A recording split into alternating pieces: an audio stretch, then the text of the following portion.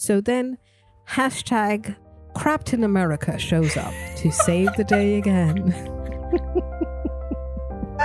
Did you come up with that by yourself? No, I did not. I stole it.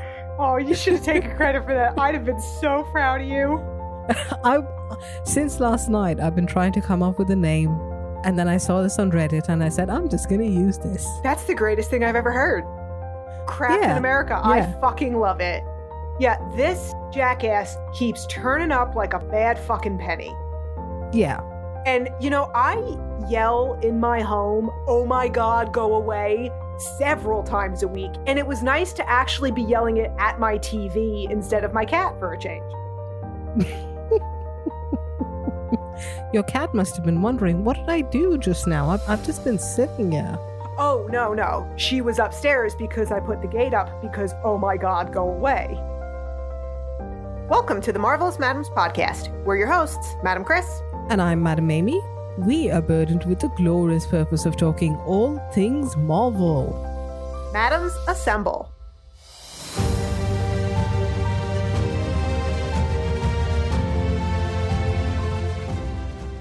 So, Aim, there were a lot of big takeaways from this latest episode of Falcon and the Winter Soldier. Would you agree? Absolutely, yes. So for me, one of those was after watching Bucky fall on his ass from the sky, was realizing all of the blackmail that you have on me and all of the snippets from our 50-something episodes now that you can isolate and use against me in a court of law or God knows where else. Mm-hmm. And let's not forget that I can make you say what I want because I have practically every word in the English language that you've said. Yes, that's true. And I'm sure Sam could do a lot with that footage too. True. So you better be nice to me. My birthday's coming up. It's in the mail. It's on the way. Okay. We're going to get to that scene, of course. It was much needed levity and an otherwise very heavy episode. Yeah, it was heavy. And again, it's unexpectedly heavy. I was expecting this show to be a lot more lighter, more action-centric, which there is, of course, but not quite so serious about stuff. Yeah, and I think as the show progresses, we are going to get more action for sure. But I'm pleasantly surprised. I think this is exactly the show we, at least in the United States, need right now, because it is very much holding a mirror to American society in a number of ways. Mm-hmm. Right. And this episode was so well written and executed, but also, I know we keep harping on this, but the casting, God. Yeah, the casting is amazing. Even for these smaller parts, but important parts, they have managed to get the perfect people every time. Oh, yes. And I'm going to say right up front, I despise John Walker with every fiber of my being, but goddamn, I love Wyatt Russell. This guy, sometimes in long franchises like this, it takes an actor a while to come into their part, to figure it out, understand who their character is. And sometimes an actor comes in and immediately knows exactly what they're there to do. Mm-hmm. And this guy gets it. Yeah. He must have had long discussions with the director and the writers to really get the essence of this character. Yes. Probably even read the comics, maybe. Yeah, and definitely a nod to Erin Kellyman as well. Oh, she is interesting. Our Carly Morgenthau. Yeah, she is. And she knows how to kick ass. She certainly does. She's not a little girl, Sam. Just putting that out there, Mr. Wilson. Oh, that was less as a dig at her, but more as a dig to Bucky. True, but it's at her expense. True, yes. All right, so let's dive in, shall we? Yes, we shall. All right, we can't even begin to rank all of these different scenes in terms of cringiness, so we won't try. But, All right. So we begin with John Walker in the locker room of his own former high school. Yeah. Okay. So when you started off this episode and you see that it's focusing more on John Walker, what was your reaction?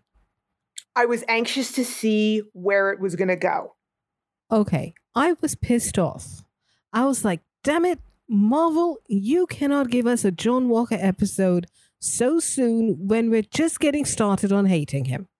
And I know you guys are good, then you're going to make us like him, and I do not want to like him, so fuck you. Oh, were you wrong? Yeah. Big time. I'm glad to be wrong. Indeed. Because I still hate him, so yay. Oh my God, what's happening to me? So we get a lot of exposition in this scene, a lot of things to deal with.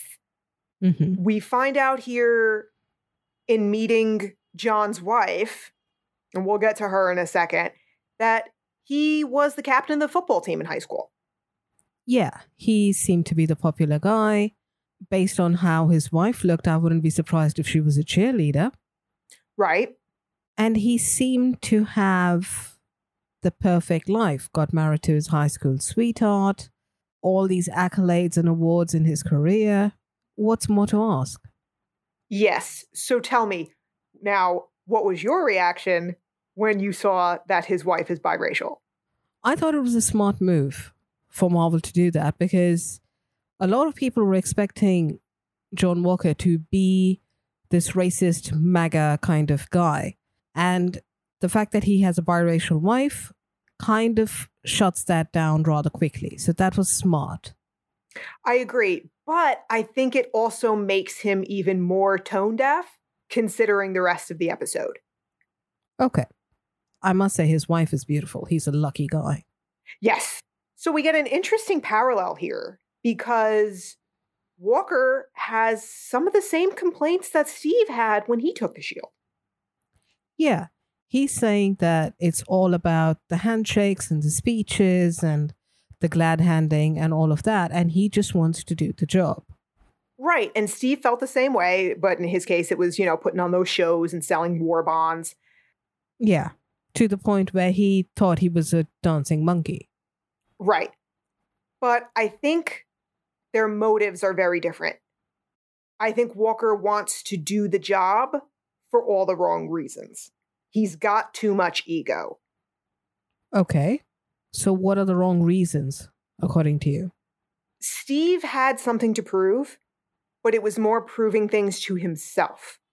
Whereas John Walker, I think, wants to prove to the world, look at me, I can be the best possible Captain America. But wouldn't that be understandable to a certain point? He is insecure, and there is a lot of expectations on him. Absolutely. Well, I think the answer to that comes when we meet Lamar Hoskins. And this is a very telling statement. He says to Walker, you can't just punch your way out of problems anymore. Yeah, indeed. That statement combined with the fact of captain of the football team, big man on campus, he's actually bigger than Chris Evans. Mm-hmm. You combine all of those things. He's the exact opposite of what Dr. Erskine wanted for their super soldier prototype. Right. But the key difference here is that John Walker is not a super soldier. He's only Captain America.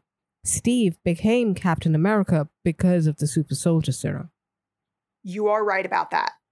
But Dr. Erskine's point was the mind and the heart were more important than the body in choosing Captain America. And it's Walker's heart and mind that are the problem. For the record, before people start sending me poop in the mail, I just want to clarify that I do not approve of John Walker, and I'm simply playing devil's advocate because I hate him too, but I just want to be rational in my hate. That's all. Please don't hurt me. Don't worry. We'll be spewing plenty of John Walker hate throughout the episode. Yes. And I will say, as far as his life goes, they seem to have a supportive marriage. Yeah, they do. I don't think that's going to last that long. We'll see. We'll get to that. I don't know. I don't think there will be too much with regards to his personal life that will come up at this point, at least in this season. I don't think so. I agree, but what I intend to say is he's going to have a fall. Okay. Yeah, that's fair. So we get out onto the field and see that this Custer High School in Georgia is a predominantly black high school. Yeah, even I noticed that it seemed like most of the band members were black. Yes. And I have to wonder, is that the way it was 20 years ago? Ish, 15, 20 years ago. I think he's about 35, so 15, 20 years ago. Mm-hmm. Was it the same demographic or has it changed over the last 20 years? Basically, I want to know how many black people he went to school with or befriended or played football with, given the way he behaves in this episode. Okay. I'm curious because demographics change over time. True. And he does have a biracial wife who they have stated that they met in high school. So right. maybe not. Yeah, just a curiosity that can't really be answered. Mm-hmm. And then he comes onto the stage and he is interviewed by Sarah Haynes from Good Morning America. This is a great visual, isn't it? These two impossibly white people fawning over each other in a sea of, black teenagers and everything in the stands, just patting themselves on the back. Yeah, I suppose. I mean, it's not unintentional. There is meaning behind it. Oh, absolutely. We're told that John Walker has 3 medals of honor. I don't know about anybody else, but this struck me as odd. That's impossible. So I don't know what they were trying to do with this. Are they trying to say he's gotten awards he doesn't deserve? Especially, that being the highest award that can possibly be given to an American service member. Or are they trying to show us just how amazing this guy is? I'm not sure. Not sure what they were trying to do with that. Okay, I don't know how important or how high up a Medal of Honor is, but from that, it seems to be like what they're trying to tell us is that he is an extremely distinguished soldier. Yeah, it's a huge deal to get the Congressional Medal of Honor. Right, so if he has 3, means he's absolutely godlike, fantastic, and that's why he's the perfect person to be Captain America. Well, he certainly thinks he's fantastic, and he thinks he just knows all about Steve Rogers. Well, he does say that he's followed his career closely and things like that. He never claimed to know him personally. No, he doesn't outright claim, but he acts as if he has any right to speak of Steve in this way. There's a lot of yelling on my couch, okay? A lot of yelling during this episode. I'm trying to restrain myself. Yeah, this was probably his way of trying to justify him getting the title of Captain America. Yes, he's constantly trying to justify himself. Yeah, and I think that is going to play a big role moving forward. Not only in this episode, but going ahead. Yes, his insecurity is his dominant character trait. I think he has a strong case of imposter syndrome. Yes. Oh, absolutely. And I think it's going to lead him to make some very poor decisions. Already has. Yep. And I wasn't the only one absolutely furious watching this asshole. I think more heartbroken than furious. Oh, I think the look on Bucky's face was rage. I think it was more disbelief. Rage, absolutely, yes, because how else do these guys ever express themselves? But there's also disappointment and sadness. He probably never, ever thought that he would see anyone else wearing that uniform and carrying that shield. Yes. Except for Sam. Did you notice anything else about Bucky in that moment? It was very quick. He was sitting on the floor? Yeah, he's got no furniture at all. Which is weird because in the previous episode, we see him waking up on the floor, but he did have a chair. Yeah, he will not allow himself any creature comforts. Mm-hmm. Either that or he's just not used to it. I think it's both. Possibly. So Bucky is just not going to let this slide and heads over to give Sam an earful at the hangar. Yeah. And what I found interesting was that in the previous episode, Sam had told Torres that keep an eye out, find out more information, and then we'll talk. And in this episode, all of a sudden, Sam is gung-ho about going and catching these guys. He's using the Flag Smashers as a coping mechanism for the fuckery that's going on with Captain America. Absolutely. Sam would take on an entire army himself right now if it meant putting off dealing with his emotions for a little while longer. Yes. I felt because of this incredible restraint, Anthony Mackie for me is the standout of this episode. Absolutely. He has done a brilliant job this episode. He has conveyed so many nuanced feelings and expressions. He doesn't need to say much in order to get the point across. Yeah. And the point he's trying to get across to Bucky is... back the fuck off. Pretty much. So I think there's an important point to make with this whole exchange too. So Bucky is really pissed at Sam for giving up the shield. But he's more upset about it on behalf of Steve. Because of the way this is tarnishing Steve's reputation, he's more upset about that than he is for Sam. And I think this is an important way of showing they are still not friends yet. Yeah, agreed. They never were friends in the first place. They were reluctant allies because of Steve. And now they need to redefine their relationship now that Steve isn't around. Yeah. And we heard in the previous episode that Sam has been trying to reach out to Bucky. He has been making that attempt, but Bucky hasn't reciprocated. And now for Bucky to come in all pissed off about what Sam did, it's kind of a dick move. Well, I also think the only reason Sam is reaching out to Bucky, has been sending those texts, is because of Steve. Yeah, that's fair. They both know that Steve would want them to help each other. Right. In the spirit of that, Bucky is still not taking that first step to meet Sam there. I think this is partly his way of trying to make that first step.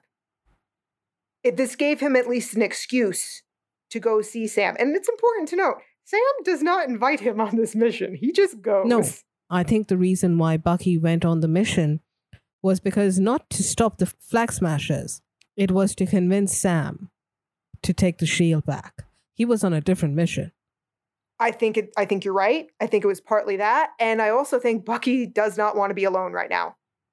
But he has no idea how to express what he's feeling to Sam. He is brand new at dealing with his feelings in a mind that is his own. Why would you say he's afraid to be alone? I think he's afraid of himself. Based on what he says to Sam in their quote-unquote therapy session later, I think he's afraid of himself, afraid of things he could do. And he's realizing how alone he is in the world. He just saw a guy basically replacing his brother, replacing a man who saved his life twice over, to whom he literally owes everything. Mm-hmm. And it's killing him.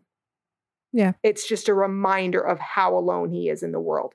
Sam's all he has, along with Mr. Nakajima, and we know that story. Yeah, Sam is all he has left. Yeah. So, I mean, Sam is right. The Flag Smashers have to be the priority here, but he is also, like you said, using this to not deal with what's happening in his life. Right.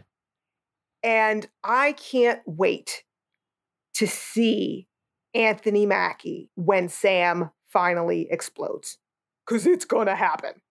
Yeah, it's true. I'm simultaneously looking forward to the sheer acting skills. Mm-hmm. And I'm also afraid to see how that's going to play out and what the fallout of that is going to be. Yep. I feel the same way. I'm so torn about it. The girl inside me who grew up watching Inside the Actors Studio with James Lipton is like, oh my God, this is going to be thrilling. And the Marvel fan in me is like, oh God, it's going to get worse for Sam. Yeah, yeah. But, Sam knows bigger things at stake here. We got the big three. Yes. Androids, aliens, or wizards. And you know what? He's totally right. You think about it. Not really. I mean, there have been human bad guys. As far as well, I guess Doctor Strange is human. Yeah, but he's a sorcerer. And as we all know, a sorcerer is just a wizard without a hat. Agreed. Who wrote that? Who wrote that? I need to meet the person who wrote that. Michael Castelline is credited with writing this episode. I gotta know, if it was you, buddy, I gotta shake your hand. That's one of the best goddamn lines I've ever heard. Well, in terms of big bads, we've also had human ones like Obadiah Stane. Yeah, rich white guys. Yes. The true big bads of the world. That's true. Can't argue with that. So yeah, we got the big three, but Sam thinks they have a different problem, that there's a super soldier who's a part of the Flag Smashers. I have so much trouble saying Flag Smashers, you have no idea. We just mentioned Anthony Mackie's restraint here, which is Sam's restraint. He's right. Bucky does not get to come and tell him about his rights. Very pointed comment. Yes. The key word is rights. Yes. Because we know how much people of color have to fight for their rights. And I think some of this is lost on Bucky because Bucky missed everything. Yes, he missed a lot of the progress that has happened and the civil rights movement, but he did grow up in the 1940s, which was the time for segregation. So he wasn't unaware of anything. No, but I don't know what's reasonable to expect from Bucky here in terms of cultural awareness. So he missed almost 80 years. And it's very possible that as a poor child growing up during the Depression, that Bucky never left Brooklyn and possibly not even his neighborhood before going off to war. And his experience with racism, just given that area, was probably more confined to immigrants facing discrimination.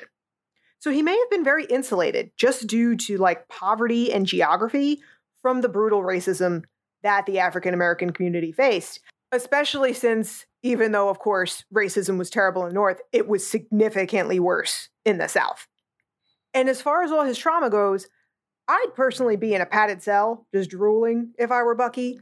The human brain is only so flexible. He's been fucked with so much, and he's got so many immediate problems to contend with just in daily life that I don't know how reasonable it is to say, okay, buddy, time to get with the modern program and play cultural catch-up.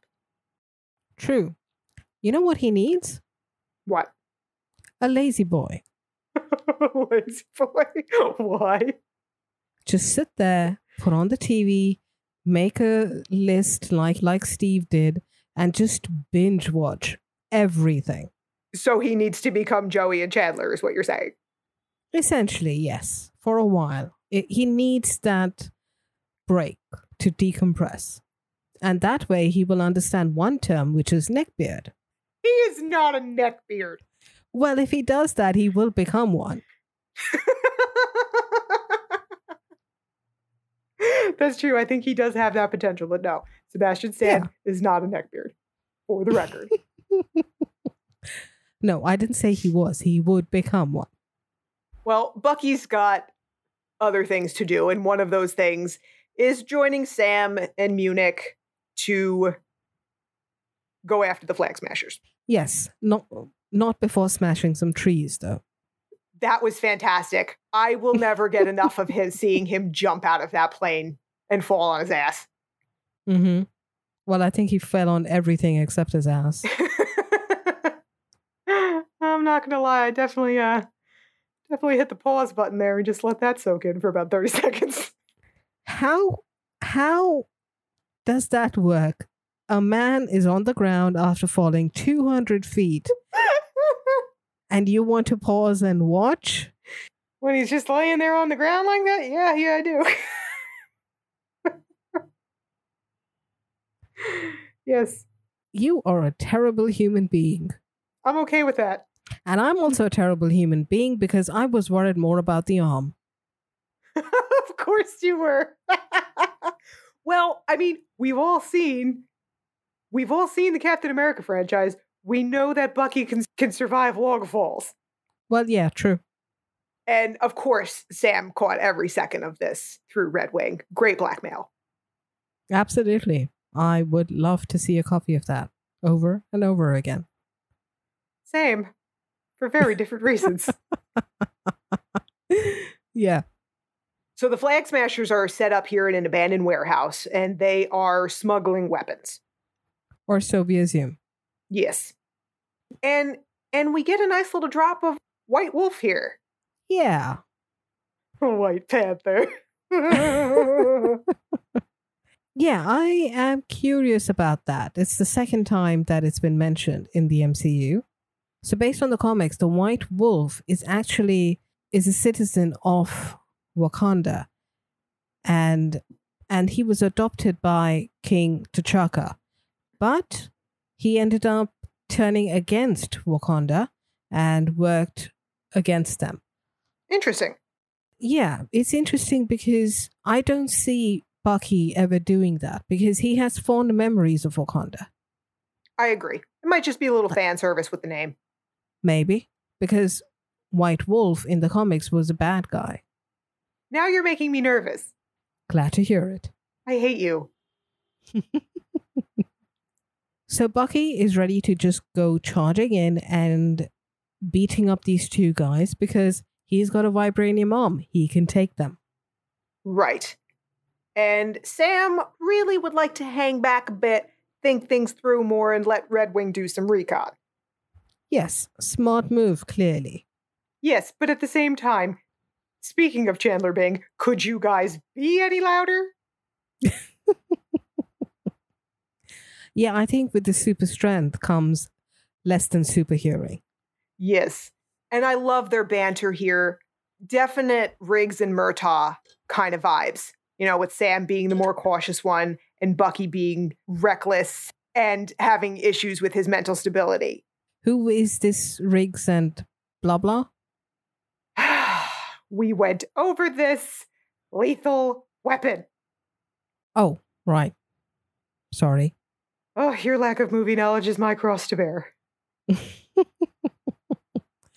Now, Sam thinks that the Flag Smashers have a hostage, so they take off.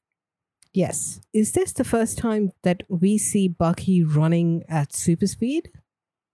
I think it might be. Mm-hmm. You had forgotten that he has super soldier powers, didn't you? Yeah, I mean, I know he's strong, and I know the fact that he's young since so many years, that he does have the super soldier serum, but we've always seen him rely so much on his arm that I forgot that he had all those other capabilities that Steve did. Right. So seeing him run up like this and jump up and open the door, one thing I was wondering is that he jumped up onto the first truck. So why is it that the truck behind him didn't warn anyone? They could have seen him from the windshield right there. I don't think the Flag Smashers were worried about them at all. Bucky and Sam were just like flies on their shoulders. That's fair, yeah, considering they knew Carly was in there and she could have taken care of both of them. Yes, and what else was in the truck? Not weapons. Vaccines. This was another point where I had to stop the episode and say, are you shitting me? What are you, fucking Nostradamus, Kevin Feige? Well, yeah, vaccines are pretty important for us at this point of time. Yeah, but I mean, in the last month, this has become a major problem in the US where COVID vaccines have had to be put under heavily armed guard with all kinds of tricked out trucks because people have been trying to steal them. Really? Yeah. Huh. I didn't know that. The timing of this show, and WandaVision was the same way. Like, my God, somebody at Marvel has to be clairvoyant. That's really the only explanation for this. Yeah. I'm curious to see how the Loki stuff plays into real life then. I can't even handle that right now. I just can't. Maybe someone does invent time travel by then. Who knows? That would be fun.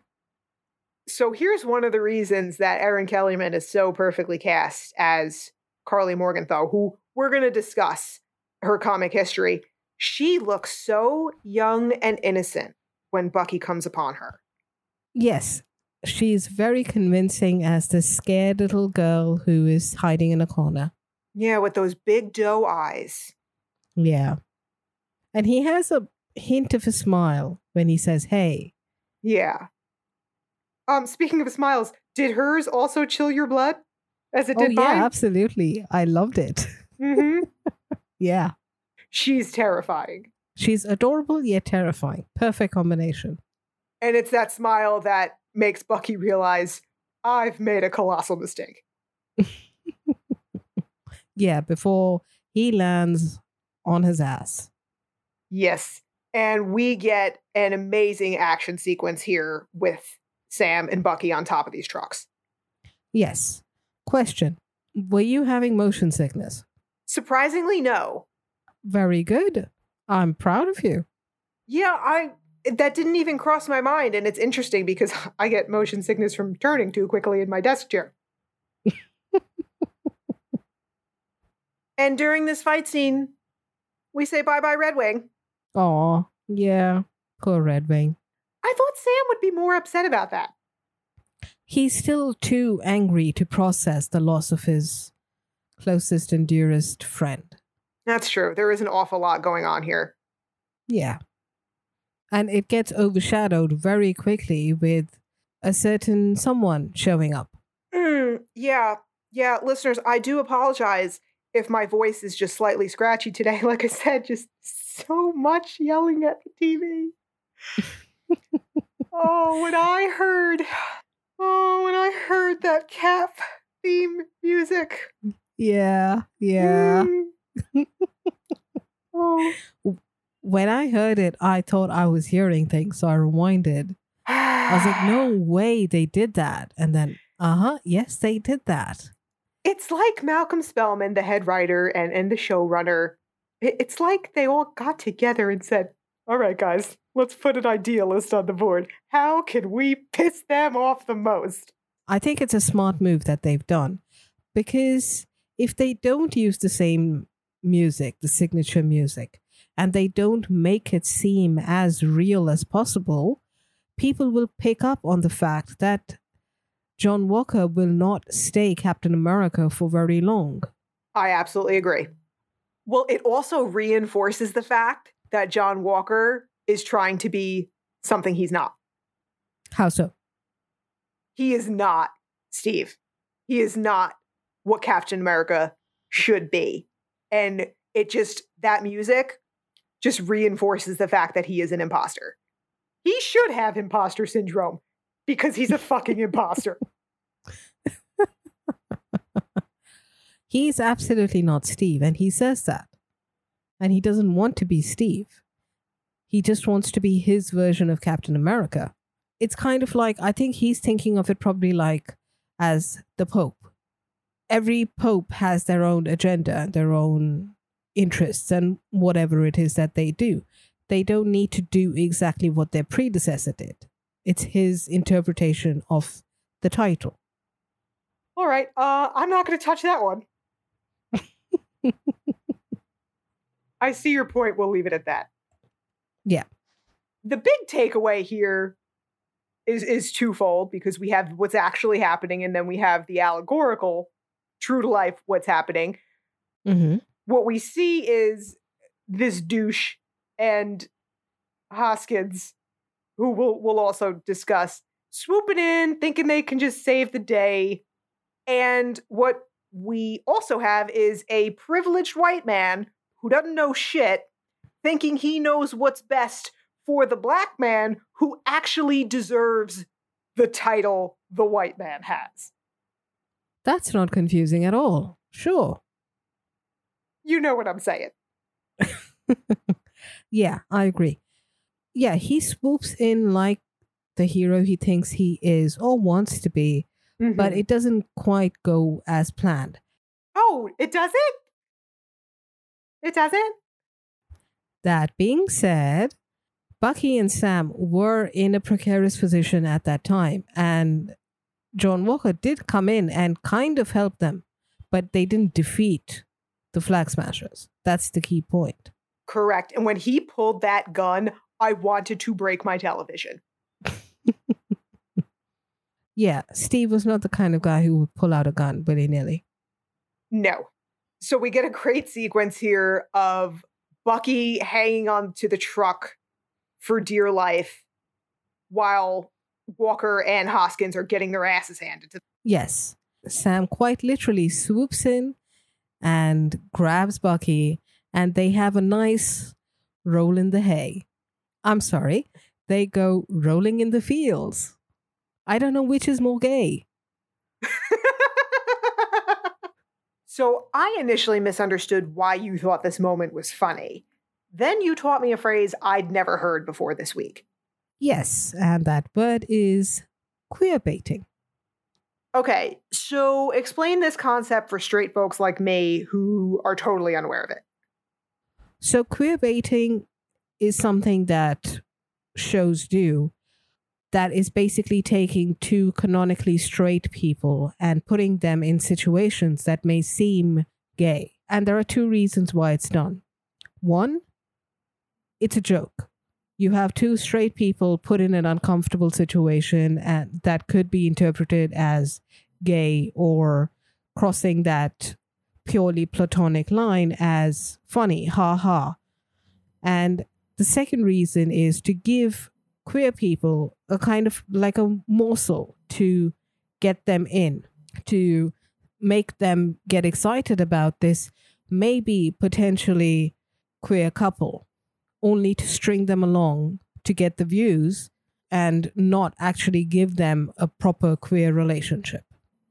Yeah, so this concept was entirely new to me, and we've spent a significant amount of time talking about it, or rather, you've spent a significant amount of time being very patient trying to explain this to me. And the best way you put it was, okay, replace either Sam or Bucky with Sharon Carter.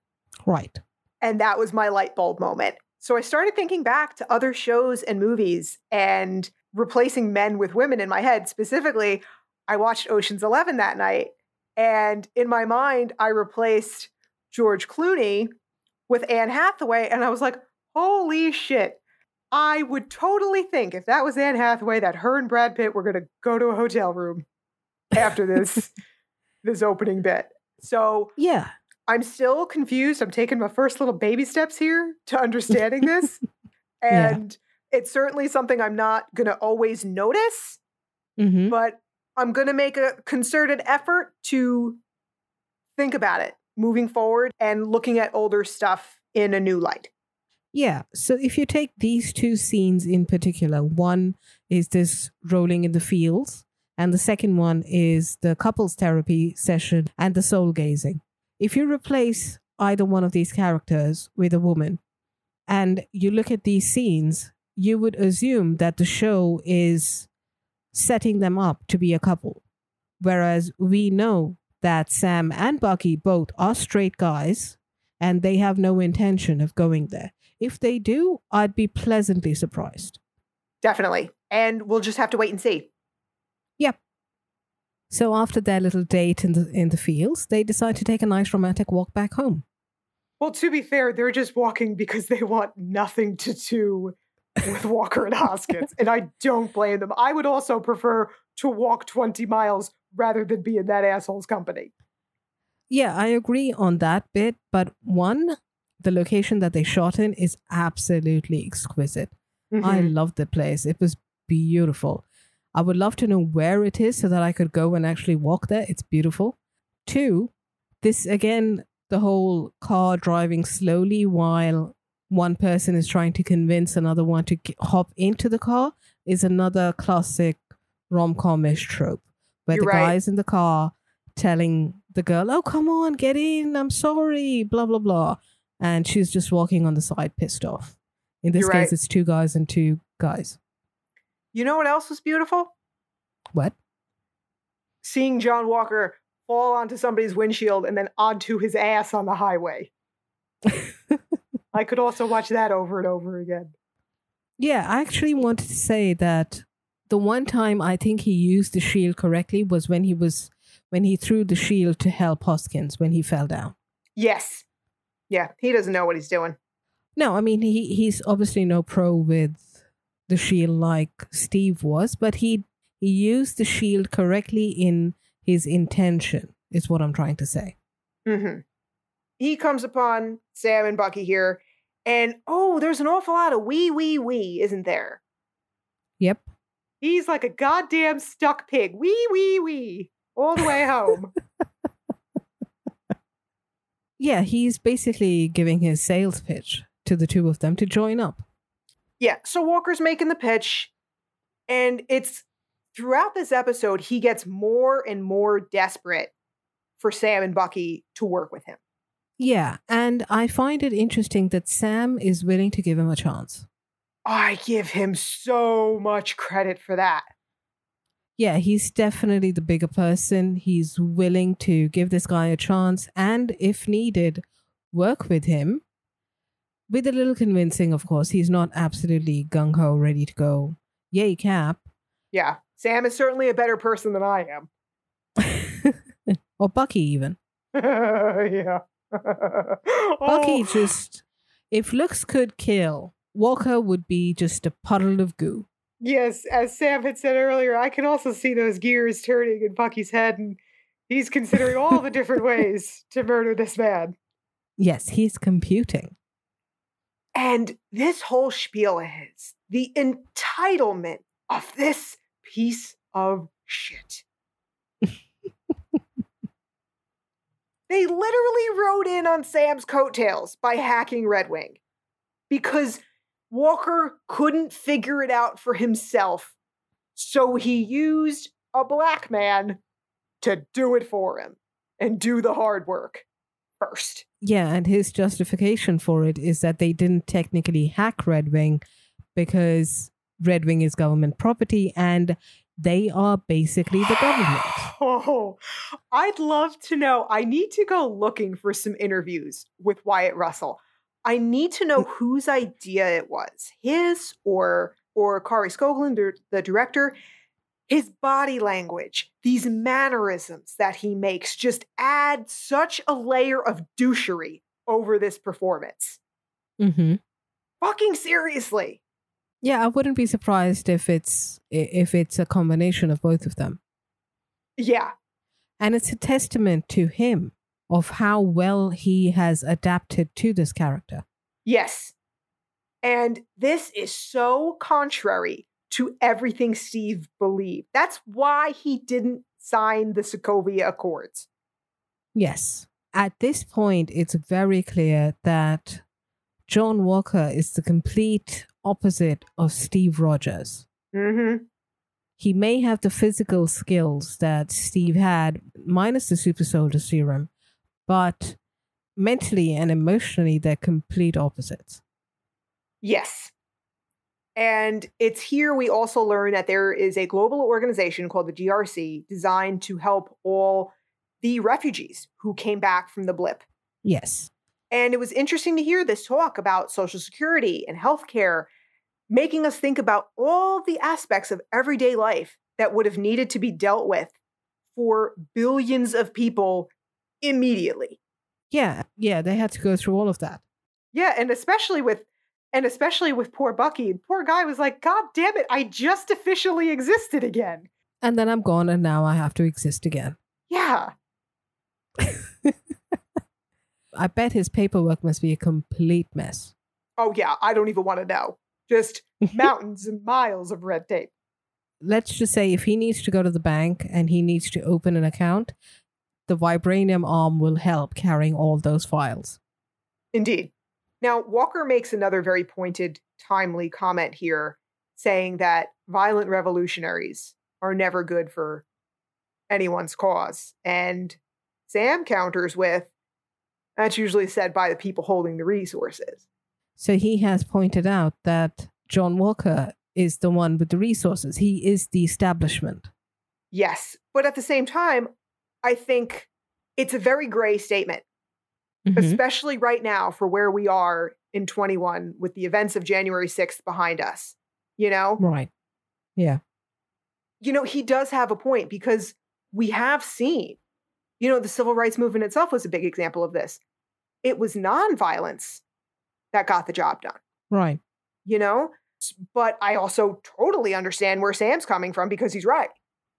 Yeah, and it's not just the civil rights movement. Nelson Mandela was a big proponent of nonviolent means. India got their independence through Mahatma Gandhi because of nonviolent means. So, yes, that absolutely works. And they are listening. Bucky is at least sitting there until Hoskins identifies himself as Battlestar. This is a very good litmus test for someone if they're unsure of the fact if they're a Battlestar Galactica fan. Because mentally, anytime Hoskins said Battlestar, I filled in Galactica. Yep. And Bucky's just like, nope, I'm out. Yeah. You guys are a joke. So this is also a good time to just discuss just a little bit of the backstory of Lamar Hoskins from the comics, along with John Walker. So Lamar Hoskins, played very nicely here by Clay Bennett. Yeah, he's really good. Yeah. He was John Walker's partner as he is now. Mm-hmm. Ironically, he was originally known by the alias of Bucky. Yeah, and that was done on purpose because obviously Steve and Bucky and the comics wanted to say, well, if we can get another Captain America, we can get another Bucky. But they did it in a roundabout way. Right. It was a nickname for bold urban commandos, Buck. And at some point, Hoskins discovered that urban was just white people code for black people. So he changed it to Battlestar. Yeah, that's true. And then that's how he took the name Battlestar after that. Yes. And so along with John Walker, he was given super soldier powers by the entity we're going to see introduced later in this episode, Power Broker. Correct. And John Walker in the comics, just like in the show, he wasn't a super soldier and he was given the serum by Power Broker. He eventually joined the Power Brokers because of that. But he is a guy who is a very gray character. He learns his lessons, steps down as Captain America, and eventually becomes U.S. agent. So Bucky takes off, and Walker continues trying to make his case to Sam. And he says, I'm just trying to be the best Captain America I can be. And that's the problem. That statement right there is the crux of the issue, because he's been making it all about himself. That's what he does not understand. I disagree at that point, actually. I think that that's the right attitude. He's trying to be the best Captain America he can be. And there's nothing wrong with that. Now, he's been given this huge responsibility, and we know he has imposter syndrome, and he's trying to do his best.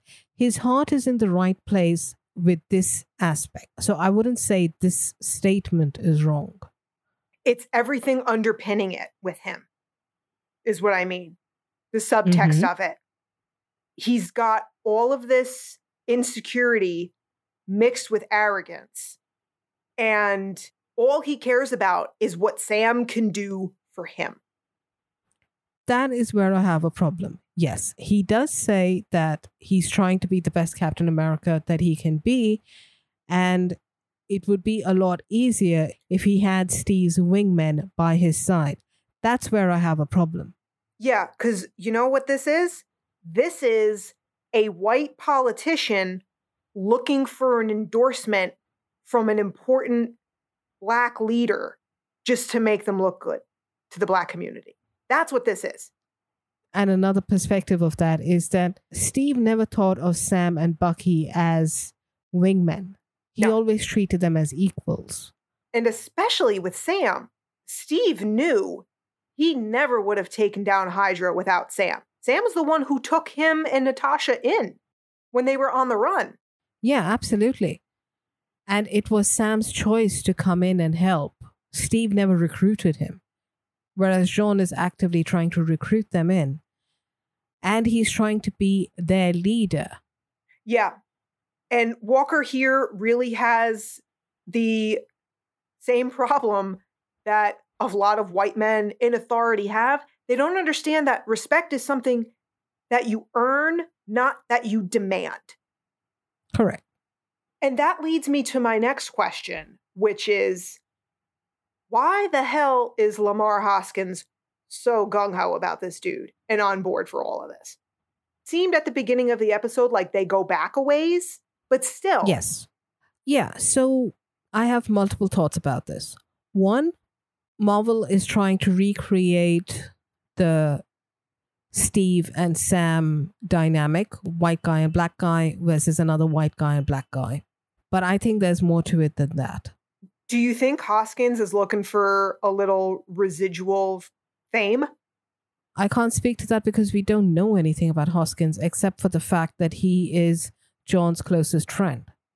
We just are kind of assuming that, but maybe. Yeah. Another thing could be that maybe the government has intentionally chosen Hoskins because of the Steve and Sam, Captain America and Falcon idea of it. But when it comes to Hoskins as a man and why is he still backing John Walker, they go a ways back, like you said. And they're friends. Clearly, they seem to have a good relationship. Walker doesn't seem like a racist or never seems to be demeaning towards Hoskins. I know it's a low bar, but... Yeah. Oh, it certainly is. I know. But they're friends. And there's this one particular point that we do not know if it's public knowledge, whether Sam was supposed to be Captain America and he gave it up, or was that just covered up by the government and Hoskins has no idea? It looked like a pretty public event to me. It was a public event for Sam to give the shield and do this whole memorial thing. But the fact that Steve had given him the shield to become the next Captain America, that is the point. Does the public know that? Did the government know that? Oh, I think the government 100% knew that.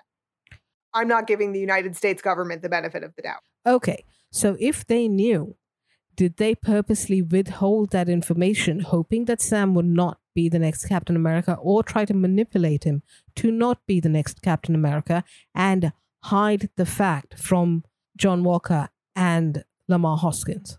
That I think is more plausible, that they just didn't know. And that would explain a lot of both their behaviors. I hadn't thought about that. I'm so glad when I make you think. I don't want that to be true because I want to continue hating him fully. Yeah, see, that's my problem. I wouldn't mind hating him, but I want to hate him for good reason. When Walker refers to Sam as Cap's wingman, he's like, nope, that last line, nope, I'm out. And Sam goes to join Bucky. Yeah, that's the line where the terms and conditions show up and you say, I'm not signing that paper.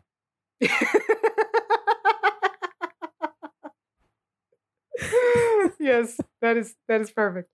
So now we head over to the latest Flag Smasher hideout. Yes. They have almost like an underground network here of supporters, and they seem to have a decent amount of public support, which is understandable. Yes, they do. And this guy is so excited to have these people here to help them. It's very sweet. It's very sweet. And at one point, I was actually a little afraid for this guy. So was I. When she put the lid on the food, I was like, oh my God, what are they going to do to him? Yes, I know. What was it? What was it that got you? Because I can't figure it out. It was her expression. She's very unsettling. She scares me. I was like, they're going to take the food and they're going to kill him. And then I don't know what they're going to do, but they didn't. They were nice. Yeah. Yeah. And she is becoming quite the legend. Yes, she is. And I think this is very telling.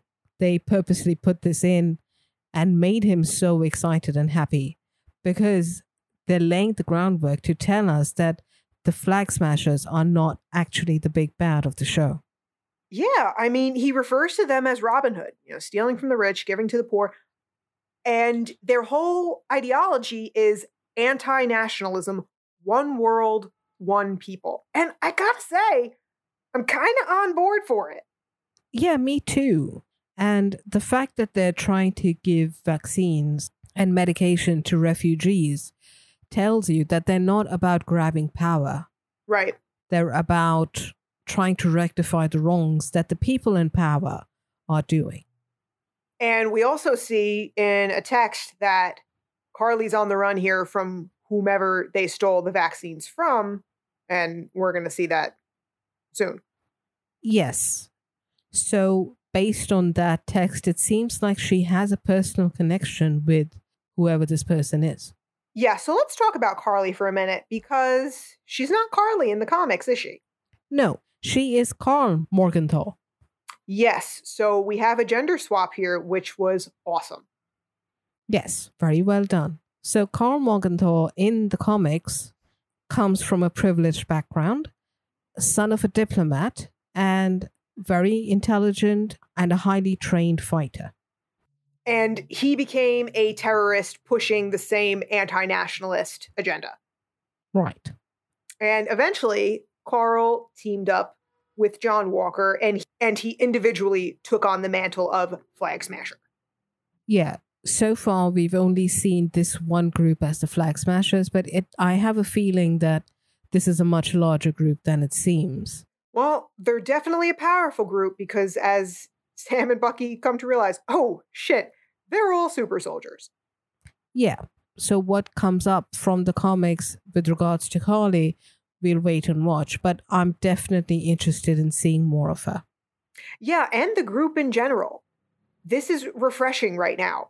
After the last, 4 years in the U.S. with this, white supremacist, nationalist bullshit that we've been so inundated with. And it's all over the world these days. Fascism is back in fashion. And it's unbelievable that we still haven't learned the goddamn lessons. Yes, unfortunately. Now we get back on the plane with Sam and Bucky. And yes, great plan, Buck. Yeah, let's just steal the shield back from John Walker. Like we're on the playground. Yeah. At this moment, it's very apparent he's not thinking straight. He's not. Too in his head. Yeah. Yeah. And yeah, Bucky lost in his head like that isn't good for anybody. No. Sam tries to make him realize that it's not just as easy as that. Yeah, because he reminds him, hey, remember the last time we tried that? Sharon became an enemy of the state. Me and Steve, fugitives for 2 years, all that good stuff. Yeah, and he says he has no intention of again living like that. Yeah, can't blame him. Yeah, can't blame him because not only was he running for 2 years and not being able to see his family, and then he again lost 5 more years. Yeah. Yeah, like he said, when he last saw his nephews, they were babies. Yeah, and now they're so much older, and he has this whole tension going on with Sarah, which again, you can't blame her because he wasn't there for so long. Yeah, and that's another thing he's avoiding dealing with too. True. You can't exactly sell a boat when you're halfway across the world, right? Yeah. Bucky has a plan though. He's got somebody he wants Sam to meet. Yes. Oh boy. Yeah. So before we head to Baltimore, I want to preface this. About 8 years ago, one of my 25 jobs that I've had in my life was as a counselor at a methadone clinic in California. So I was 26. I had never so much as smoked a cigarette. I don't even drink coffee, let alone liquor because of my health issues. And I had zero training of any kind in counseling. Nonetheless, I felt more qualified to do that job than I do to break down what happens here in Baltimore. Yeah. Yeah, I think neither of us are really qualified. But we're going to try to do our best to discuss it to the best of our ability. Yes. And again, if there's something that we miss out or we are unable to speak on it in a fully informed manner, please let us know and tell us how we're wrong and how can we be better. So I think setting this in Baltimore was important. They could have said it anywhere, but they Mhm. chose Baltimore, which is in the top 10 cities in America in terms of African American population. Baltimore is 62% Black. Okay. So Sam and Bucky are coming upon this house, and this interaction Sam has with these two boys, who are equally as adorable as Sam's nephews, too, Hmm. it really sets the stage. Yeah, it does. And it also is a direct reference to the comic character we're about to meet. Right. So this little boy calls Sam, "Oh my God, it's Black Falcon, Black Falcon." And Sam basically says to the kid, like, "Dude, it's just Falcon. Are you Black, kid? No." And he makes Yeah. a joke. He makes a joke out of it, you know? Yeah, true. It's done in a light-hearted manner. And frankly, because I am not from the United States and I'm not aware of this whole Black Falcon, Black Captain America, Black XYZ, it flew over my head. Okay, so two things here that are really connected Hmm.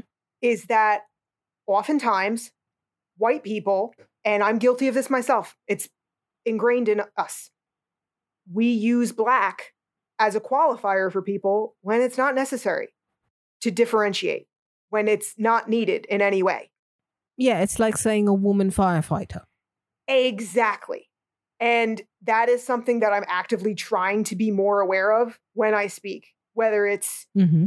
Black or woman. You know, and even as a woman, I do that. It's, like I said, it's ingrained in us. Yeah, true.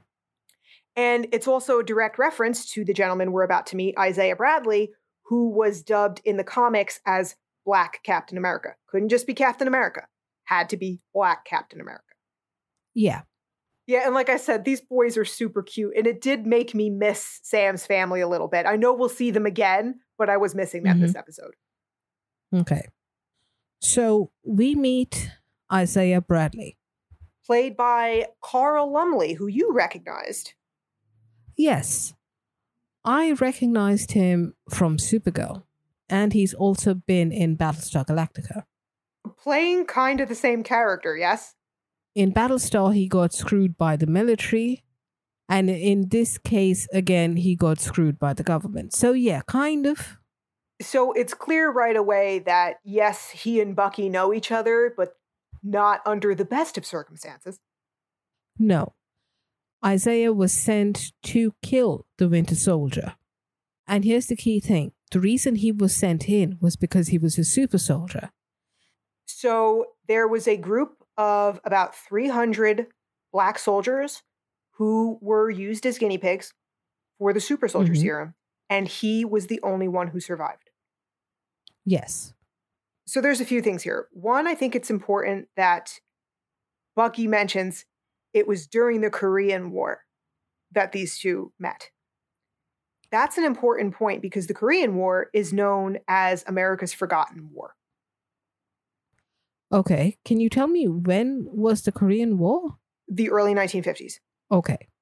So pretty soon after the Second World War finished, the Korean War happened. Correct. So I think it's an interesting parallel that all of these soldiers were also forgotten, you know? Yeah, and this kind of reminded me of another experiment that was done in the real world. Yes. So there were God knows how many experiments performed by the US government on people of color at various points throughout American history. Yeah, and one notable one was the Tuskegee experiment. Yes, and we will link to this in the show notes, but the gist is that 600 Black men in Alabama were used by the US government for a study. About 400 of them had syphilis, but they were only given placebos as quote unquote treatment. They weren't even told what they were being treated for. And even after penicillin was invented and widely used, these men were not treated for syphilis. The study wasn't shut down until 1972. This went on for 40 years. Mm-hmm.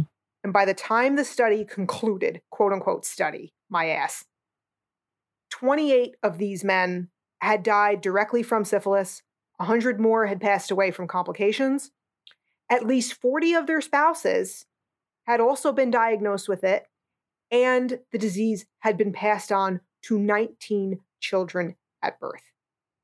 And this does not include all the chemical weapons that were tested on Black soldiers during World War II.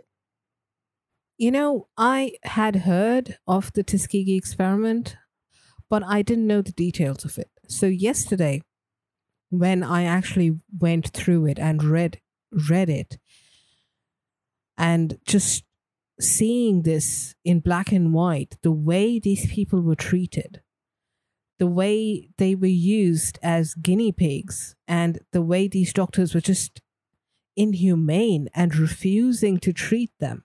Yeah. To the point that when these men were drafted and needed to be treated in order to join the armed forces, these doctors stopped them from being treated. Yeah. And told them to let them continue and sign up while they still were sick. Yes, and all of this history makes this scene that much more powerful. Yes. I'm appalled at the complete and utter inhumanity that some people have. Yeah. So Bradley was sent to kill Bucky. He managed to take half of Bucky's arms, but he didn't get the job done. Which is saying something, considering how strong the Winter Soldier was and is. Yes. Where everyone else died, this guy managed to get half his arm. That's something. Yeah. And for his trouble, Mr. Bradley was thrown in prison for 30 fucking years. Yeah. They took his blood. They did multiple tests on him, and he left one thing hanging. They would come into my cell. Yeah, I heard that too. So God alone knows what kind of atrocities he went through over there. All for being the one surviving person in that group. So he has every right to be pissed off. Yes. And doesn't want to speak about it. Yes. And to add insult to that injury, Bucky comes in looking perfectly healthy, from the outside at least, and tells Isaiah that I'm not a killer anymore. Yeah, and his response here is very interesting. Because I think he means it one way and Bucky takes it another. Mm-hmm. He says, you think you can wake up one day and decide who you want to be? It doesn't work like that. Well, maybe it does for folks like you. Right. I took that to mean white people. I agree. Bucky, we're going to see later in this episode, takes it to mean Hydra. No. At that point, I think I don't know if he thought of it in that way, but the second half of that conversation, when he says that your people weren't done with me, that's when he meant Hydra. And that's when Bucky also knew what he was talking about. Okay. I got a little slipped up with that. Okay. Mm-hmm. And Carl Lumbly is just fantastic in this scene. Yeah, he has played this part so well. Yeah. It's incredible. And you can tell, and I don't mean just the character, but actor too, that man could throw down. He could beat the shit out of both Sebastian Stan and Anthony Mackie. I have no doubt of that. Oh, yeah, absolutely. He has that imposing physique. Yeah. So he kicks them out of his house, and his grandson leads them out. Yes, we assume it's his grandson. Yeah, just a quick mention here. His grandson in the comics is Elijah Bradley. Just remember that name, folks, because we've had Billy and Tommy Maximoff introduced. Teenage Kate Bishop is coming. So is Ms. Marvel. Elijah Bradley was part of the Young Avengers. So just keep that in mind. Put that in your back pocket. Yes, we don't know when that will happen, but it's seeming more and more likely that it is going to happen. Yeah. So Sam is understandably furious leaving this house. Yeah. And he is confronting Bucky that how the fuck does nobody know about him? Yeah. How could we have had another super soldier, a black super soldier, and nobody knows about it? For the same reason that American kids don't learn about the Tuskegee experiment in history classes. Yeah, and that adds to my theory that the government purposely hid the fact that Sam was given the mantle of Captain America and he chose not to take it. Mm-hmm. So Sam is furious about the situation, but he's also pissed at Bucky for not telling him about this. Yeah, and for not telling Steve about it. Oh, Steve would have lost his shit about this. Yeah. But I also understand Bucky's side of it. And we're going to get to that in just a minute. Because we've got to deal with the cops first. Jesus. We can't even, like we said, begin to break this down. Yeah. What I find interesting is that as soon as the cops come in, they immediately ask Sam for his ID. And they ask Bucky if Sam is harassing him. Of course. That's the way it goes. And Sam's just minding his own business. It's like the old adage, driving while black, doing anything while black, just existing. Right. Yeah. And Bucky told the cops that Sam is not bothering him, but they're still on guard. Mm-hmm. And they're still demanding that he gives them his ID. Yeah. And I mean, this happens every goddamn day in America. Yeah. Sam has done absolutely nothing wrong. And there's an additional layer here that the writers are trying to get across to us. Here's our mirror to American society. The writer's showing us the white guy is actually the much greater threat right here. Yes, but he's assumed to be a less of a threat just because he's white. Exactly. It's the whole street crime versus financial crime, economic crime, legislative crime nonsense of politicians making street crime the devil. Meanwhile, they're fucking us all over at the top. And, the same can be said about so many of our white mass shooters, Yeah.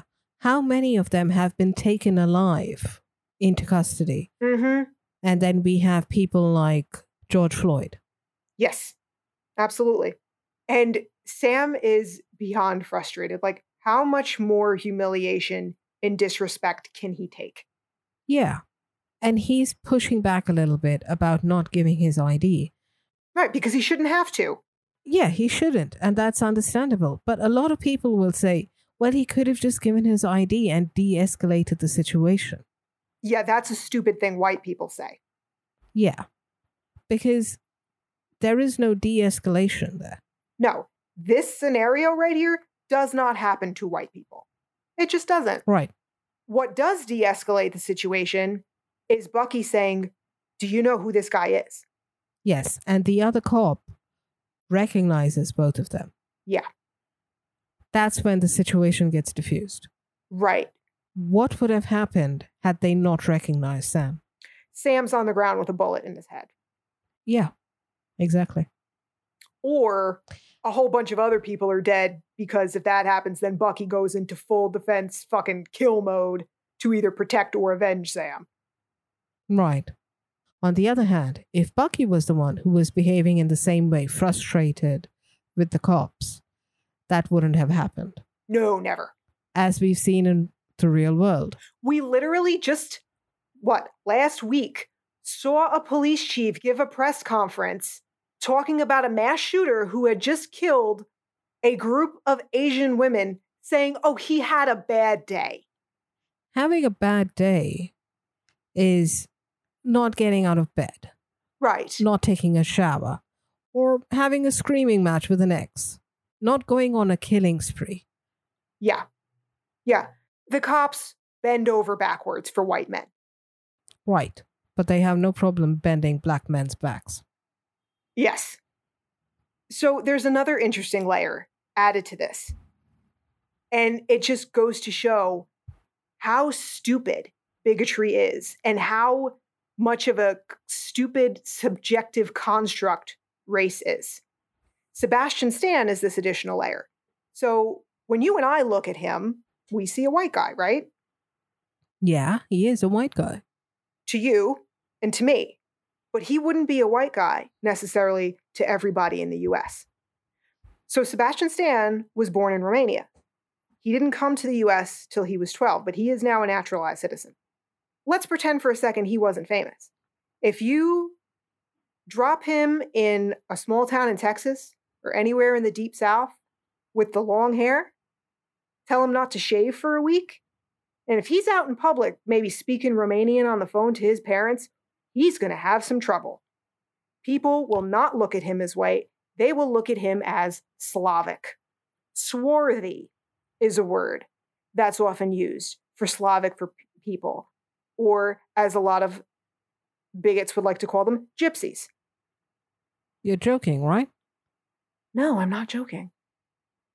Because I'm just picturing this. If Sebastian Stan has long hair and doesn't shave his beard, he'd look like Jesus. A little bit. Well, the whitewashed version of Jesus, sure. Yeah, but put him out in public, speaking Romanian, looking like that in the deep South, small town Texas, yeah, he's going to have trouble. That's just ridiculous. So in the end, it's Bucky who gets arrested because Bucky skipped therapy. Yeah. So clearly, something that we were discussing in the previous episode about his conditions of his pardon, it's not quite as flexible as we thought it was. Yes, he's got to keep showing up for therapy the way an ex-con has to show up for their parole officer. Right. So then, hashtag Captain America shows up to save the day again. Did you come up with that by yourself? No, I did not. I stole it. Oh, you should have taken credit for that. I'd have been so proud of you. Since last night, I've been trying to come up with a name. And then I saw this on Reddit and I said, I'm just going to use this. That's the greatest thing I've ever heard. Captain America. Yeah. I fucking love it. Yeah, this jackass keeps turning up like a bad fucking penny. Yeah. And, you know, I yell in my home, oh my God, go away, several times a week. And it was nice to actually be yelling it at my TV instead of my cat for a change. Your cat must have been wondering, what did I do just now? I've just been sitting here.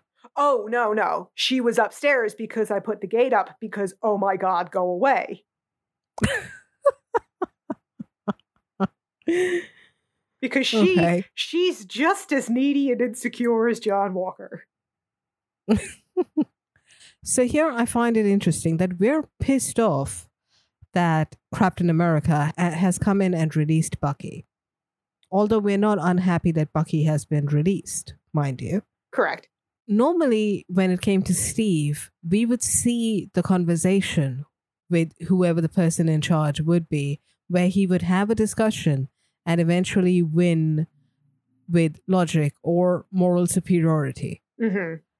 But in this case, because we've not seen that side of it, and we don't know whether it was a conversation or whether he just simply pulled his strings to get Bucky released. Oh, he just pulled strings. There's no way he had a chat with Bucky about this. Not with Bucky, with the person in charge who had arrested Bucky. Regardless of that, though, he waltzes in like Lord Bountiful. True, yes. And of course, Sam at this point is like, for fuck's sake, when he knows Dr. Rader. Yeah, true. It's like he is like a bad rash. Yeah, he's like gum you can't get off your shoe. Yeah, keeps sticking into everything. What aggravates me here, of course, is that Walker is again doing this for his own ends. One, he wants Bucky and Sam to team up with him, so Bucky needs to be free to do that. But he also now has them in his debt. Yes, and this is something that we've actually seen in various different team-up shows and movies. Person A is arrested. Person B, who has a certain amount of power, pulls some strings, tells person A that I've released you from whatever this problem is. In exchange, I want you to work with me. And that tends to be the premise of so many shows, like White Collar, for example. And, I can actually respect it when the person's upfront about their motives, But instead, Walker is being very surreptitious about it. Mm-hmm. He's trying to seem benevolent. Mm-hmm. And the way he just orders Dr. Rayner around, like, do whatever you need to do with him. After that, he's going to be with me because he's not going to have a strict schedule. Yeah. And that's what he thinks being Captain America is about. Giving orders and being in charge and having other people do whatever you say. Yeah. Captain America does do that because it is his rank. And Steve was a man who had leadership qualities.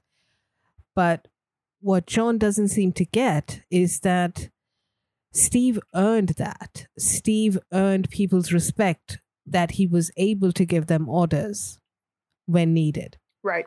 Whereas John is coming at it from, this is my authority and I'm going to do it. That's why you have to listen. Mm-hmm. Yeah, and Sam is pretty tired of getting pushed around, but he's going to get pushed around just a little bit more because Dr. Rayner is having none of his shit. Get in the room, Sam. Yes. Yeah, that was not a request. Come join Freaky Magoo for a therapy session. Yeah, she's fucking amazing. I love her. And here we see Anthony Mackie again with an incredible performance, doing his best Wanda Maximoff impression. You're not fine, Sam. You're not fine. Yeah, well, at least he's not turning the world upside down. True. He's just simmering silently. Yes. And I think he's also resenting this therapy session because he's a counselor himself, or at least was. He's like, I know this shit already. He even gets annoyed when she brings up that exercise. He's like, of course I know this. Yeah, true. I think he's also frustrated because he doesn't want to face the issues and he has the self-awareness to know he's avoiding it. Yes.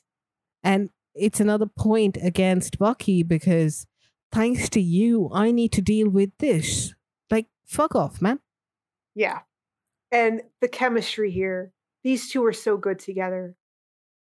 They play off of each other so well. Yes, that they do. I want to know how many takes this whole scene took with these two man-children. Let's just say Amy Aquino, who plays Dr. Rayner, seems to have aged by the end of this episode. Did you notice that she's the only one who ever calls Bucky James?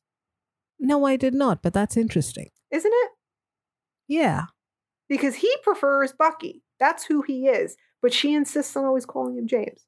Well, I suppose maybe it's professionalism or keeping a certain emotional distance.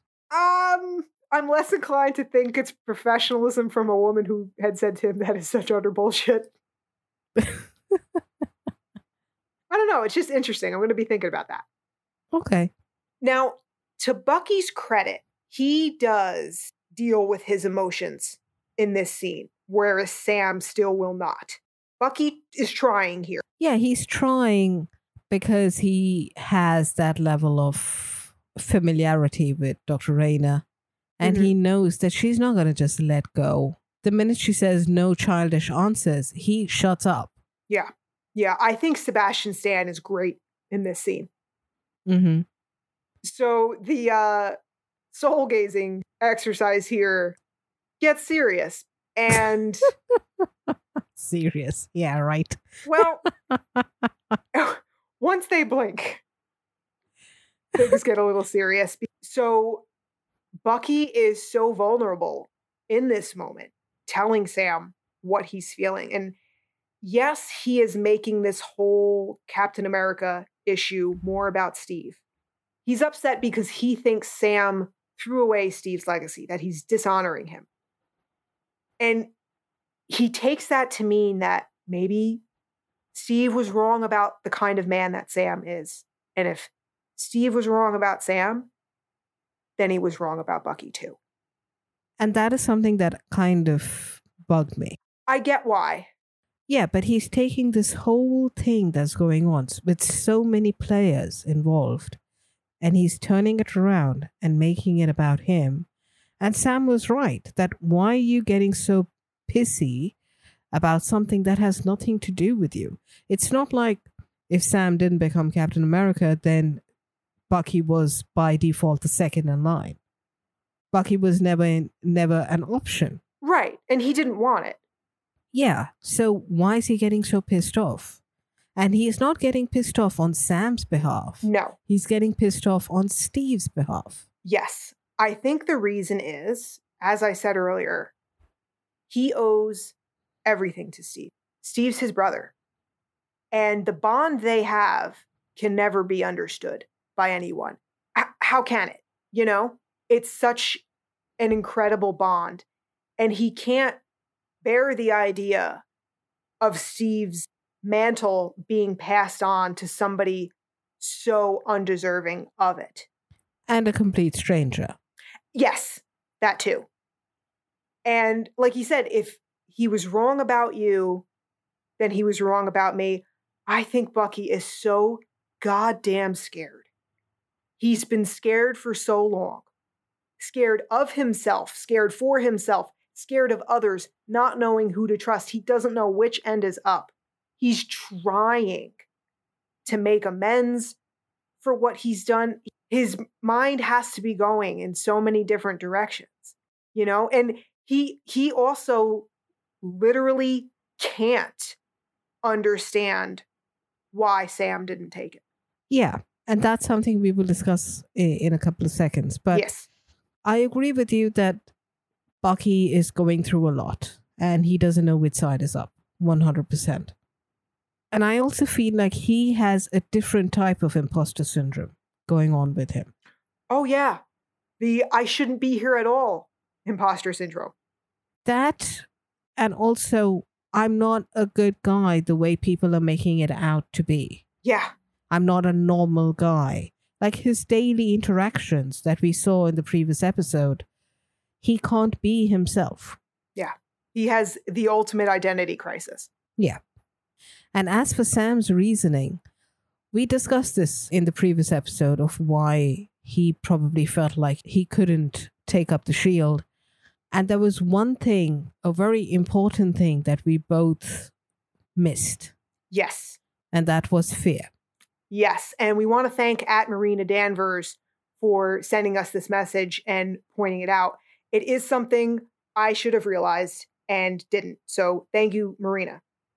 Yeah. And this is something that I had thought of way back when we were discussing racial issues during Agents of S.H.I.E.L.D., but I just wasn't able to put it into words. So this is it's not just that society as a whole is not ready for a Captain America who is black, but there is a very good chance that if Sam would have said, yes, I'm going to be the new Captain America, and there would have been this whole reveal and probably done this whole PR thing like John Walker is doing, a lot of people would have tried to not only attack him, but attack his family. Yeah. And for him, he would never want to put his family in harm's way.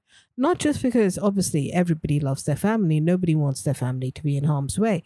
But after everything that his family has gone through, after him leaving for 2 years and then being blipped for 5 years, for him to go out and do this and actively, knowingly put his family in danger, he would never want to do that. That's a good point. And that is something that I can relate to as someone in the LGBTQ community. I've stated this before, that I am in the closet and I live in a homophobic country. So there are times, there have been opportunities where I could have said or done something in defense of someone else or some injustice that I'm seeing on a larger scale, but doing so would have outed me and that would have put me in danger. But I chose not to because I was scared. Yeah, and beyond all the racists out there who would take issue with Sam being Cap, but just in MCU world, in comic book land, enemies. Yes. Yeah, that was something else I didn't consider. How many times did Pepper almost die? I don't know. Several. Okay. Yeah. And in Cap's case, in Steve's case, Peggy was more than capable of taking care of herself. Yes. And in their case, they never got together till after he was Cap in the first place. Mm-hmm. So they both knew what they were getting into. Right. And if you look at any comic, any superhero, all of them have secret identities for this very reason. Right. But Sam doesn't have the luxury of doing that because everybody already knows him. Right. And Sam is justified in saying to Bucky, this is something that you and Steve could never understand. I thought I was doing what was right. Yes. And he absolutely did what he thought was right. And at this point, Sam is like, you know what? I'm not going to sit here explaining this to two white people who won't get it. So I'm a head out. Yeah, pretty much. What did you think about Bucky asking Dr. Rayner what rule number 2 was again? I thought the reason he said that was because he knows he needs to go and hurt people, and he already has hurt people. That's what I was thinking, that was his way of telling her, I'm going to be in the shit. Yes. Okay. Rule number 2 is out the window. And he didn't say anything. He just said, bye, Doc. Yeah. That's his way of telling her, I'm alone now. I'm done. Well, you and I don't see eye to eye on this one. Yes. We've got a little bet going between the two of us. I think we're going to see Dr. Rayner again.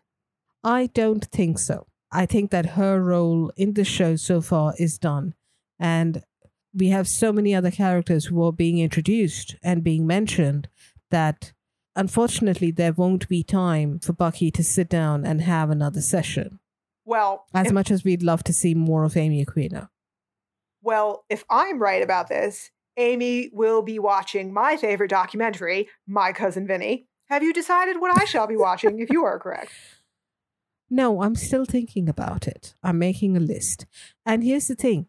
We made it very, very clear that we will not be making each other watch the crappiest movie possible. No, My Cousin Vinny's a classic. Okay. Yes. All right. Who doesn't want to spend more time with Aunt May? I'll take your word for it.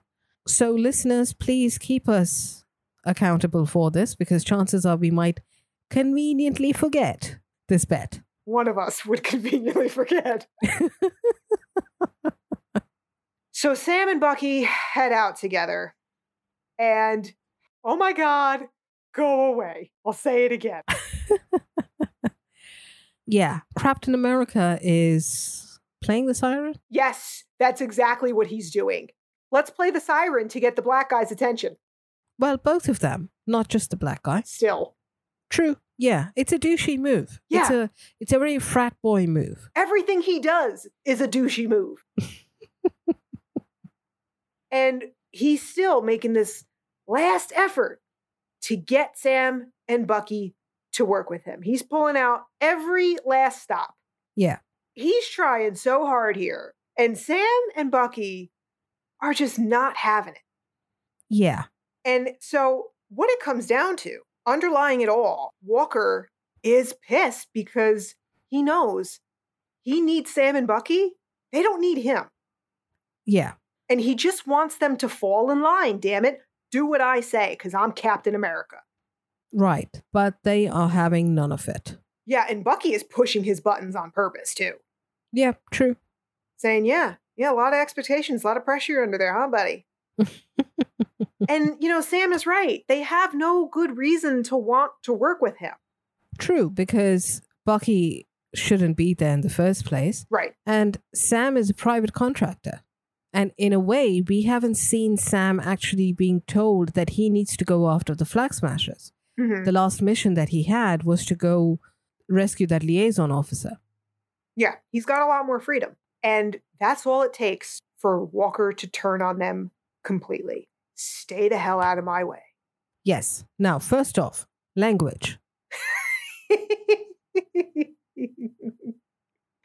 Not my Cap, damn it. Yeah. That was the point where, up until this point, I understood that John Walker is a problematic character, but I was willing to give him the benefit of the doubt. Mm-hmm. But when he said that, nope, I'm done. Yeah, that stay the hell out of my way. That was the real John Walker. Yeah. Everything before this was a mask he was wearing. Yeah. He was trying to be the benevolent leader. And this is where he lost his calm. Mm-hmm. And we can see he has a really short fuse. Yeah. Yeah. So they are officially enemies now. Yep. So they go their separate ways, and we head over to Slovakia, where the Flag Smashers have to make a quick getaway. Yeah. We assume they're taking medicines or some kind of supplies in this plane. And this is where we are introduced to Power Broker. Yeah. Now, we don't see a person or an entity. We see one guy, but we don't seem to see who the real Power Broker is. Right. We see a caravan of SUVs. Correct. Henchmen. Yep. And one of the Flag Smashers chooses to sacrifice himself so that the rest of them can get away.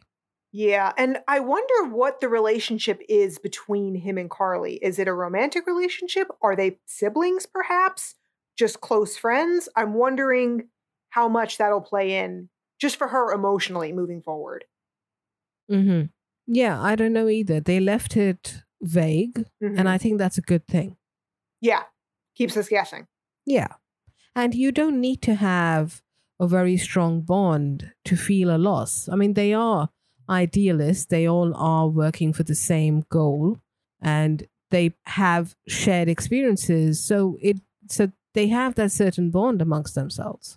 You don't need to label a relationship for it to be important.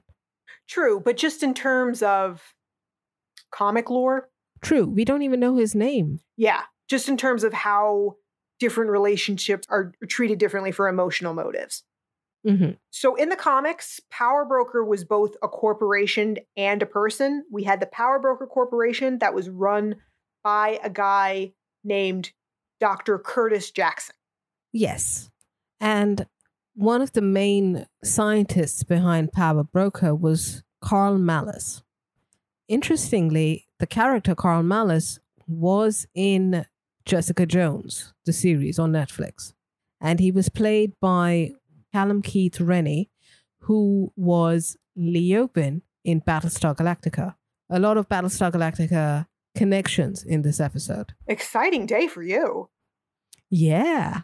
So Carl Malice is the guy making the drugs, and Power Broker is selling superpower drugs on the black market. Yes. And as we said earlier, they are the entity responsible for giving John Walker and Lamar Hoskins their super soldier serum. Yeah, so he's creating his own personal army of super soldiers and selling super henchmen to villains around the globe. Yes. Good business plan. Yeah, especially when the drugs are highly addictive and make sure everybody keeps coming back to you. Create demand. You never have to worry about making ends meet ever again. Yeah.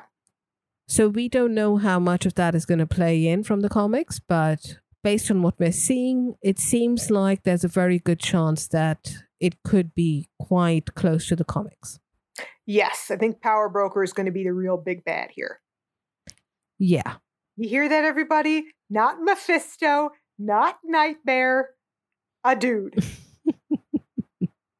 What is Power Broker if not Mephisto?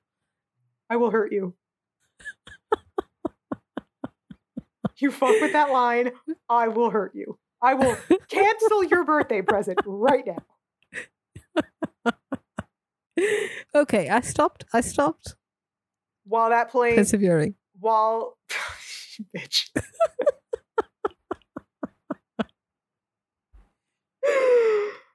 While the Flag Smashers are taken off, we get one last moment between Bucky and Sam. Bucky has an epiphany. He does. Painful one, though. Oh, I think it's a great epiphany. Really? I can't wait for this. Okay. I'm not saying it's a good idea. I'm saying I can't wait to see Mr. Zemo again. Yeah, I mean, it will certainly be interesting, but it's going to make Bucky far more tortured. Oh, yes. I'm tired of seeing him so frowny and pouty all the time.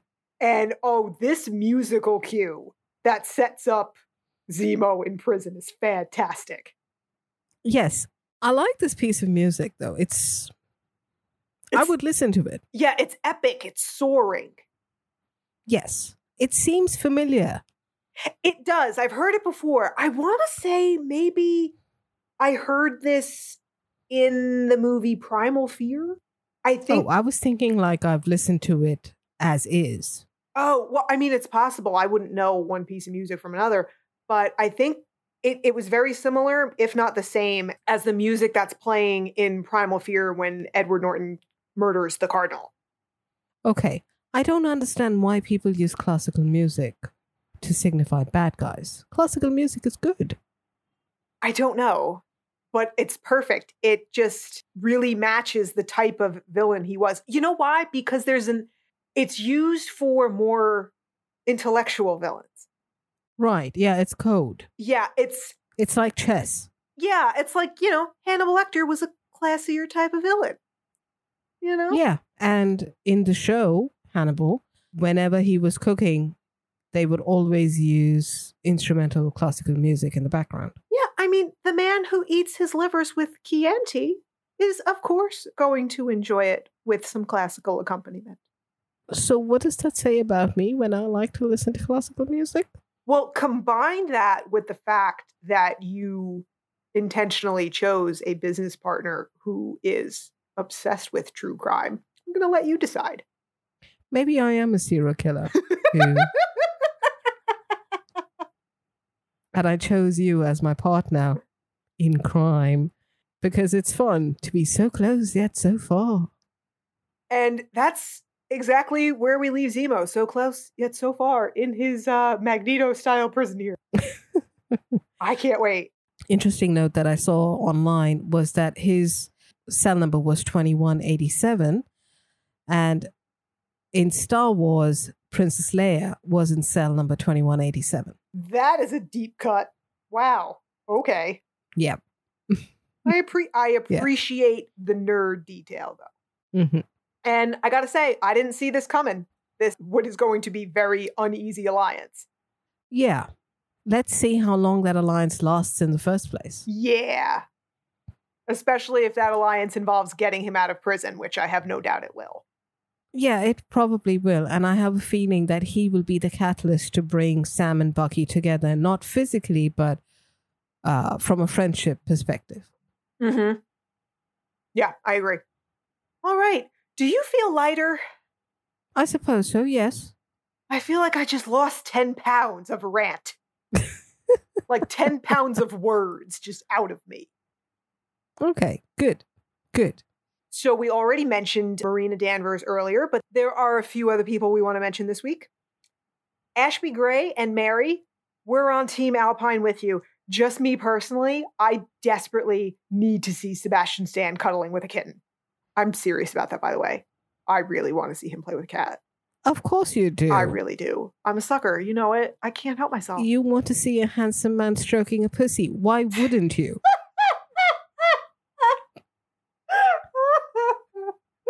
Yes. At Chaotic Blady, we agree that there's a lot of grey in the good guys and the bad guys, yeah? Credit to Malcolm Spellman and his awesome team of writers. Kelly Parker, Candyland with Bucky sounds good. Do you happen to know if there is a strip version of the game? Asking for a friend. I'm noticing a trend with your responses.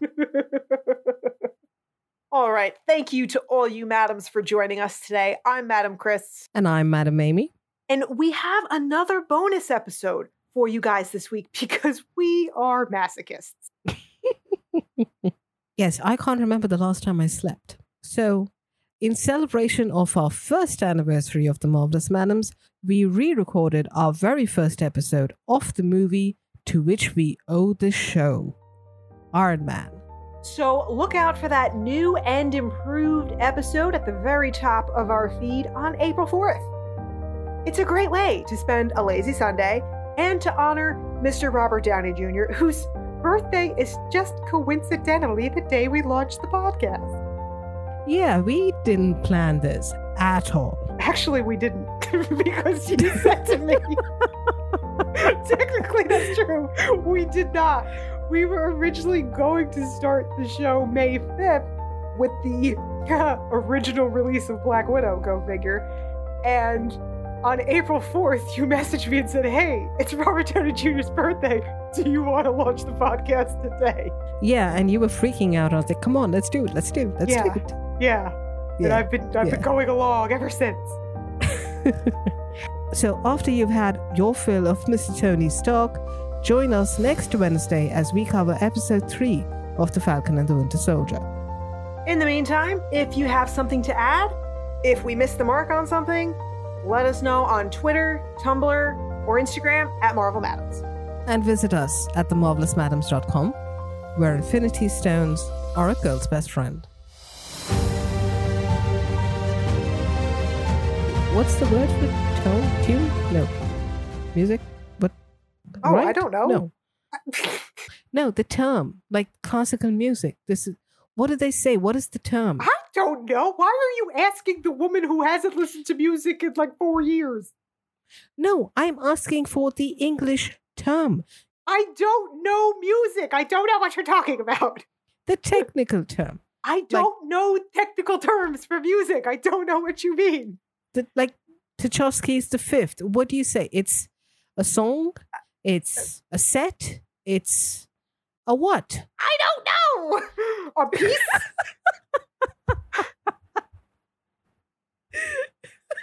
I have no idea. You know I'm not cultured. Why the fuck would I know this? It's not about culture. It's about English. You're the one with the words. I'm not a musical person. It's a piece of music. That's the best I can do. Piece.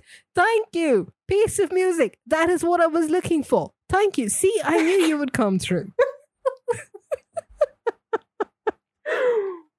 Even while screaming, she manages to help me. Ay, ay, ay.